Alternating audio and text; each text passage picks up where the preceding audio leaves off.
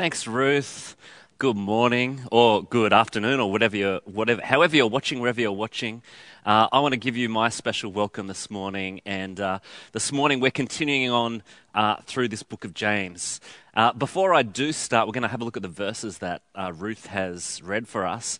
I've got to say, over the last week or two, I've had a number of conversations with people, and I'm hearing a lot of people just say, you know what, they're feeling disconnected. Maybe disconnected to God, maybe disconnected to church, to God's word. If you're feeling like that, because of these times, we just want to say we're here for you, we're aware, we're praying. Get in touch. If you haven't got in touch, get in touch with us. We'd love to encourage. I hope you're encouraged this morning by these words from James and by the live worship and even by the news that Ian just shared with us. We are continuing through the book of James. We're looking at chapter 4, and it is a letter written to churches. And as we think about churches, it makes, I think about this and I think about what James says to the church. It sort of makes you wonder, how is church meant to be? In the ultimate, what is church meant to be like? I think of, it's a group of people that all come together, we worship God, we grow in our faith, we go out, we do mission together, we bring the gospel to the world, we love people. It's not a place of conflict. I've been talking to some friends who are new to church, and their idea was, people who go to church, they don't argue with each other, they don't have conflict. But as we look through this bit from James 4 this morning, we're going to talk about conflict. It was an issue for James. Now, this was written maybe 60 years after the birth of Jesus. The people that were in James's church in Jerusalem, the people that were, these new Christians, these new churches, these are first-generation Christians. They had issues and conflicts in their church. And as much as that was an issue for them, even then, in that first generation, it's an issue for us. We have conflicts at Fig Tree. We're not immune to that. We have our stuff. If you've been around, you've seen it. Big ones, small ones. Maybe, just saying this brings up some stuff. We have conflict. And so we're going to look at, what does James say about conflict? So I'm going to pray for us as we look at God's word this morning, as we read through James, that God's going to speak to us. So pray with me wherever you are. Heavenly Father, as we look at your word this morning, Father, we ask that your word would speak to us, and we just pray wherever we're at, however we're feeling, however connected, disconnected, wherever we are, would your word bring encouragement to us this morning. In Jesus' mighty name. Amen.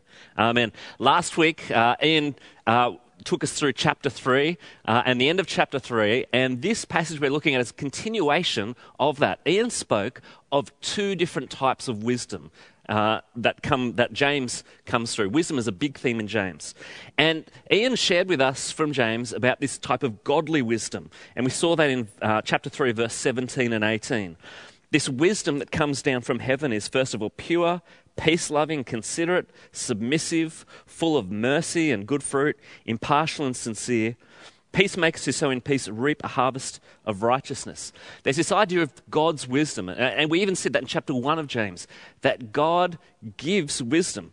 And this wisdom is seeing God's will, is seeing God's perspective from God's point of view. And God wants to give that to believers as a gift, freely given without fault. He wants us to understand his purposes and plans. That's how godly wisdom should play out for Christians and should play out into the church. But there's this battle that goes on because there's a battle against worldly wisdom. And worldly wisdom is the values, the things that the world holds value to. And that wisdom plays into the church, and this is the battle.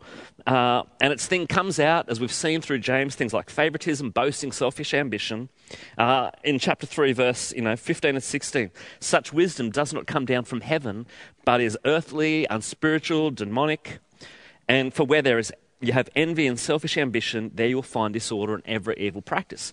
So we've got these two types of wisdom. And as we look through James 4, 1 to 10, James is going to explain how this worldly wisdom is playing out into the church. So let's go. He starts, what causes fights and quarrels among you? Don't they come from your desires that battle within you? What causes these fights? It's a bit of a question that James is going to answer. And he says it starts with desires. Now, I don't know if he's talking about every quarrel ever, but the ones that he's talking about, they start with these desires. The word desires is the Greek word hedone, like the word hedonistic, and it means when we grab onto passions, pleasures, anything we desire for pleasure, we grab onto that, and it drives us. These fights and quarrels arise from these desires within us. And sometimes these desires are really bad things, They might, for us as a church, say, we want to be the best of all the other churches, the biggest, the absolute ultimate church in every way. But that can play out in just awful ways, Sometimes those bad desires might be things like, I look at the example of David and Bathsheba. David's a good guy, but he sees Bathsheba having a bath, and this lust rises up in him, and he does everything he can to get to be with Bathsheba, the bad desires. But we can also have these good desires that might seem good.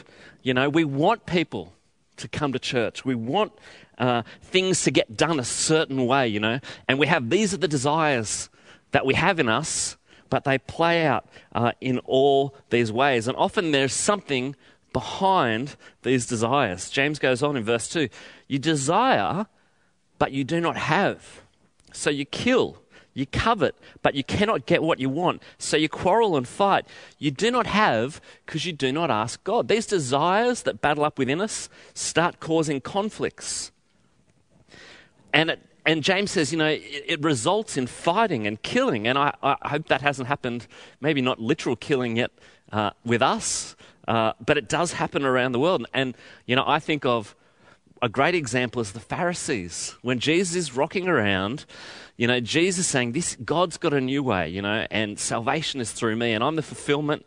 And the Pharisees are like, no, that doesn't fit in with our wisdom. So what's their result? They try to kill Jesus, and they do that. These desires popping out. And one of the things that causes that is that we often, when we get these desires and things we want to see happen, we lose our peace. And it becomes that we only have inner peace if we get what we want. Our inner peace depends on getting what our desires want. Instead of saying our peace comes from our relationship with Jesus and what he's done for us, our peace becomes reliant on getting our desires met, which then results in we push people out of the way, we do whatever we can to get what we want. It's a bit different when Jesus says in Matthew's gospel, seek first his kingdom and his righteousness. All these things will be given to you as well. We go, no, I've got to get what I want. I've got to get what I want. He says in verse 3, when you ask, you do not receive because you ask with the wrong motive, so that you may spend what you get on your pleasures. If we do ask to get our desires met, James is saying here, what you really want is just to satisfy yourself. Sometimes we have these desires that play into our church life that are really all about our own self-rewards. It could be things like, just the satisfaction of being right or having the power, or things that aren't, in our own self-interests or my own self-interest, not in the interests of the community. And, we read this passage and we go, well, hold on, does that mean we shouldn't have conflict in the church? Does that mean conflicts shouldn't happen? And even as we look in the world, we see Christians involved in trying to bring up conflicts that they'll stop being injustice in the world. We see that in the US at the moment. Should Christians not be involved in conflict? Let me say clearly, conflict is a part of life. If we're in a community, we're different. We're people. There's going to be conflict. In fact, it's really important we do deal with our conflict. Conflict is really important. So we're not saying here be conflict avoiders, but what we are saying is as we have that conflict, our peace can't rely on winning and getting, our peace can't rely on dealing with that, having our conflicts win the argument. Our peace has got to rely on our relationship with Jesus, which is a contrast. That's godly wisdom. Worldly wisdom says you must win the conflict at all costs. You must get your way, no matter what. God's wisdom says we seek first him. How do we do that? How do we seek God's wisdom when we feel conflict coming? And I'll give us an example of this in a second, but if I feel a conflict coming, I've got a desire, it's not being met, instead of rushing off to that person and having that argument and bring up that conflict, do I actually start by praying? Do I actually start by seeking God first? Do I examine my own motivations? Do I seek God? Do I come to God's word first and say, is this what I desire? Is this your desire as well? Am I trusting in God's will, or am I trusting in my own? Again, James 3:17 says, the wisdom that comes from heaven is first of all pure, then peace-loving, considerate, submissive, full of mercy and good fruit, impartial and sincere. It's hard to seek God's wisdom.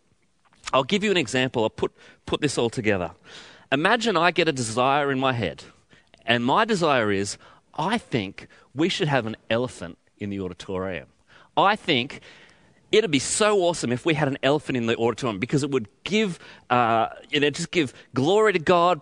People would, be excited. They'd come to church, and I go, it's just the best idea ever. And the more I think about it, the more excited I get. And so I don't even ask anyone. I just bring an elephant to church. And then, Joe Brain comes up to me, Langdon, I don't know about this whole elephant thing. And she says, get it away. And I say, no, Joe, it's really important. We have an elephant in the church, and then, Greg comes along, and then Ian comes along, and I disagree with them. I cause a fight, I call the Archbishop. It's really important to have an elephant in the church. I push it because I'm convinced, even if no one else is, having an elephant in the church is the most important thing. Now, that can come from a good desire. Somewhere in my brain, I think if there's an elephant in the church, people will love God more. People will give their lives to Christ even more. That might be a good thing. But what I haven't done is I haven't sought God's wisdom. I haven't spent time going, God, do you think it's good to have an elephant in the church? Do you think it's something we should do? I haven't spent time seeking God's wisdom on it. I haven't spent time seeking God's wisdom on saying to God, if this is a good idea, give unity and agreement. Help others to get that. And you know what, God, if it's not a good idea, my peace doesn't depend on it. I'm still at peace through what you've done for me on the cross. It's a silly example, and our conflicts are often much more complex than that. Much more complex than that. But here's James' big thing. I think what James is saying here, his big issue is that what we're doing as a church is we're letting worldly wisdom come into the church. And that is, when we do that, it's going to play out in all sorts of conflicts. And this is what he's talking about. And when that happens, it breaks our relationship with God, but it also breaks our relationship with each other, because these conflicts that I'm having, trying to get my desires met, are going to cause conflict with each other. I'm going to annoy other people because what I think is more important is what I'm trying to get, instead of seeking what does God want, what does the community want. Unity is the most important thing. And Jesus thought this in John 17:11b. I love this. Jesus even prays, Father, protect them by the power of your holy name, the name you gave me, so that they may be one as we are one. When we go after our desires, it causes that disunity. It causes that conflict. And Jesus saw that unity was one of the most important things. That lack of unity is one of the biggest tools of the devil. It's a huge thing. This battle of letting worldly wisdom in to a Christian community that is meant to be surrounded and enveloped by God's wisdom. So he goes on in verse 4. He says, "You adulterous people, don't you know that friendship with the world means enmity against God? Therefore, anyone who chooses to be a friend of the world becomes an enemy of God. Do you think Scripture says without reason that he jealously longs for the Spirit he's caused to dwell in us?" This is pretty full on from James. He's saying, you adulterous people. What does he mean there? Often in the Old Testament, this idea of adultery is used by God in spiritual sense. What happens when someone commits adultery? It's the worst thing. When two people are in a covenant marriage relationship with each other, and then one person breaks that, goes off with someone else. It's hurtful, it's painful, it's the worst possible thing. And God's saying, when my people who are in a relationship with me break that covenant, they go off and they worship other gods before me, it's adultery. That's what James is saying. When you go off and you embrace the world's wisdom, it's spiritual adultery. James is using very strong words. He goes on, don't you know that friendship with the world means enmity against God? By embracing the world's wisdom, the word for world there is cosmos, and it means the world's values. So by going off and embracing the values of the world, it makes us enemies with God. Now, if you look at this passage out of context, you sort of go, hold on, should I not be friends with the world? Isn't that weird because Jesus was friends with sinners? That's not what this is saying. It's saying you as a body of believers are embracing worldly values, worldly traditions, worldly wisdom. Don't go and do that because it makes us enemies against God. It's a warning from James. You may not realize you're doing it. You might realize that you're embracing the world's wisdom, but it breaks relationship. Isaiah 59:2 says, our iniquities, they separate us from God. In verse 5, James says, do you think the scriptures say without reason that he jealously longs for the Spirit he's caused to dwell in us? God is a jealous God. When, one in a marriage relationship, when one partner runs off with somebody else, there's a jealousy. How can they do that? It's the same with God. God redeemed us by sending the Lord Jesus to bring us into a relationship with him.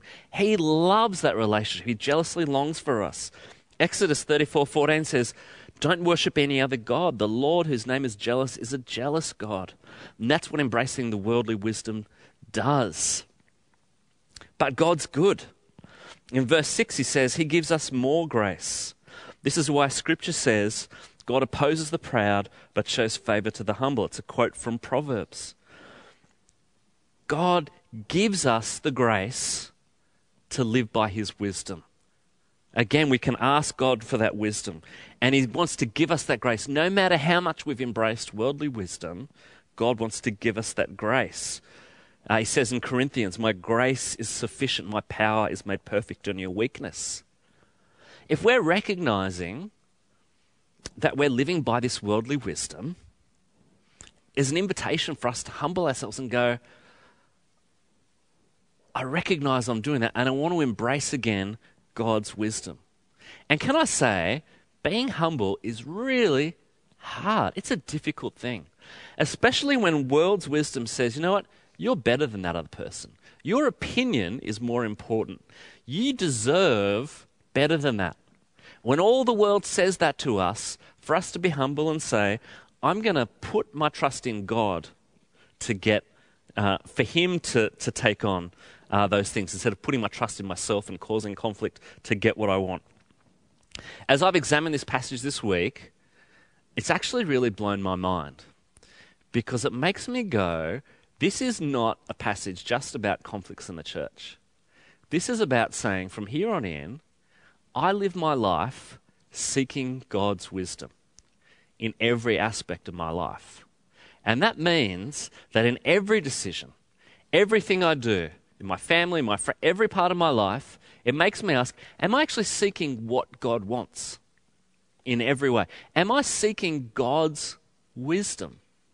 Or am I living it for myself? It's really all accompanying. And it's a whole new way of life.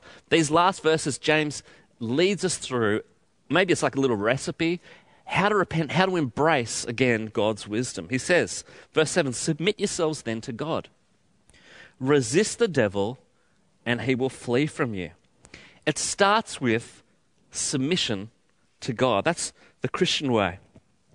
And there's a recognition here of embracing God's wisdom. The devil's against it. Satan's against it.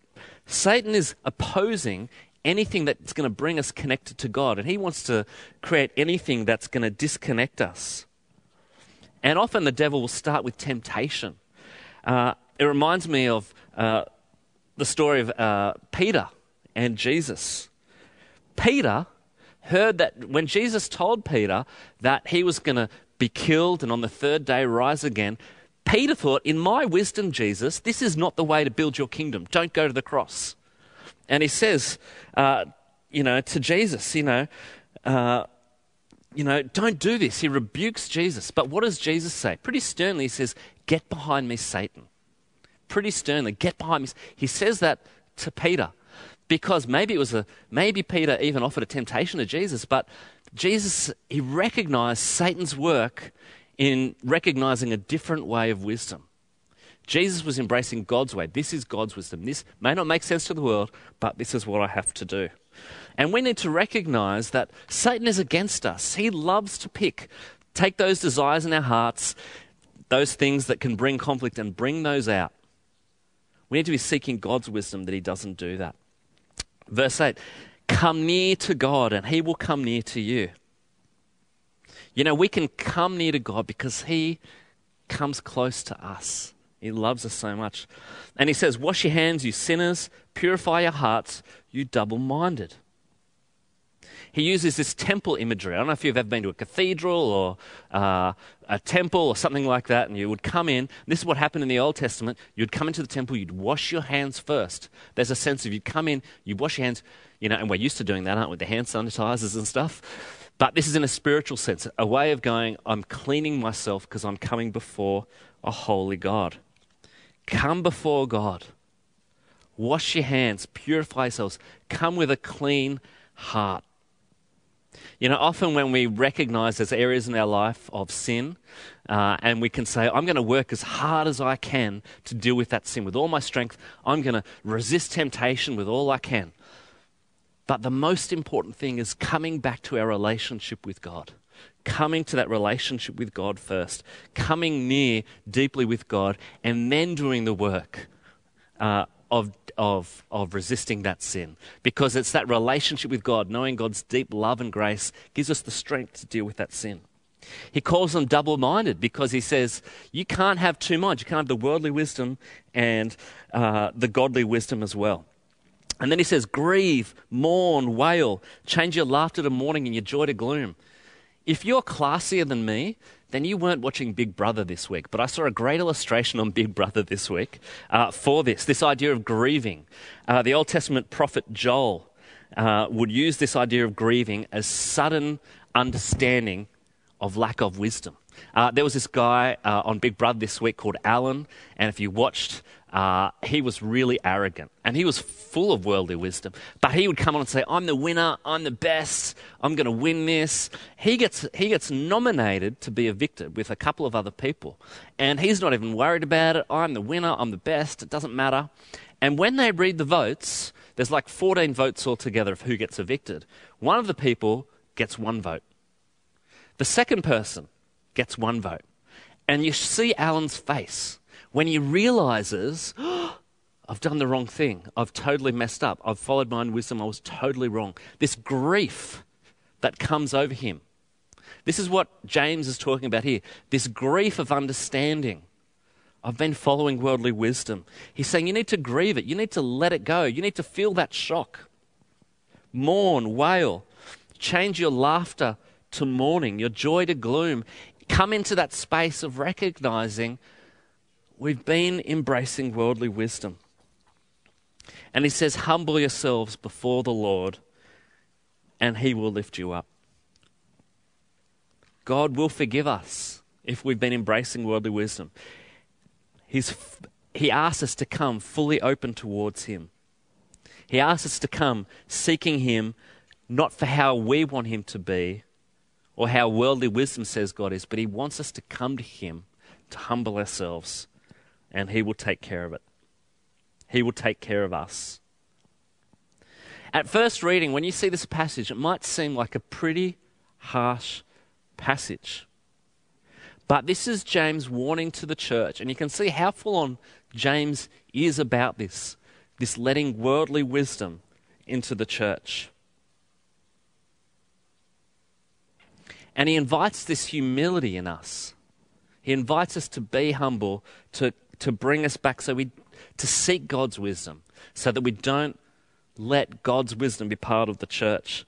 Jesus modeled this humility for us. Let me read these amazing words from Philippians. Jesus, from chapter 2, who being in very nature God, did not consider equality with God something to be grasped.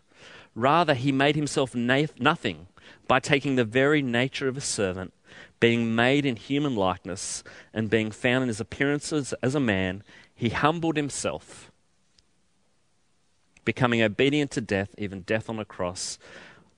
But God exalted him to the highest place and gave him the name that is above every name, that at the name of Jesus every knee should bow in heaven and on earth and under the earth, and every tongue acknowledge that Jesus Christ is the Lord, to the glory of God the Father. We've talked about conflicts this morning. As we've thought about this, is there conflicts that we've had that we need to go back to God and humble ourselves and say, I was trusting in worldly wisdom, not your wisdom? Do we need to seek God's forgiveness? Do we need to do more work in empathizing where the other person was at, where other people are at? Do we need to apologize? Do we need to make peace? Do we need to pray for each other that we're all going to seek God's wisdom? Do we need to make a decision today that when conflict comes up, rather than rushing into it, trying to get our own way, we're going to seek first God's wisdom? We're going to trust that whether we get our way or we don't, that we're not going to have our peace reliant on winning that argument, but our peace, we're going to recognize our peace comes from God. It's hard work. Are we going to come to terms with God's peace first? It's also a big question for us as a church. What are the ways that we're letting worldly wisdom into our church? These are the questions we've got to keep asking. What are the ways we're letting worldly wisdom into our lives? How do we let God's wisdom embrace everything we do? How do we let God's wisdom permeate who we are? God invites us to do that. Let me pray. Heavenly Father, thank you that we can look through James this morning, chapter 4. It's a full-on passage. Father, we ask for your Spirit to help us not rely on worldly wisdom. Show us where we're doing that. And be gracious to ask, Lord. Be gracious, Lord, that we can live by godly wisdom. We can seek your wisdom and know the fruit of that in our church. We pray this in Jesus' name. Amen.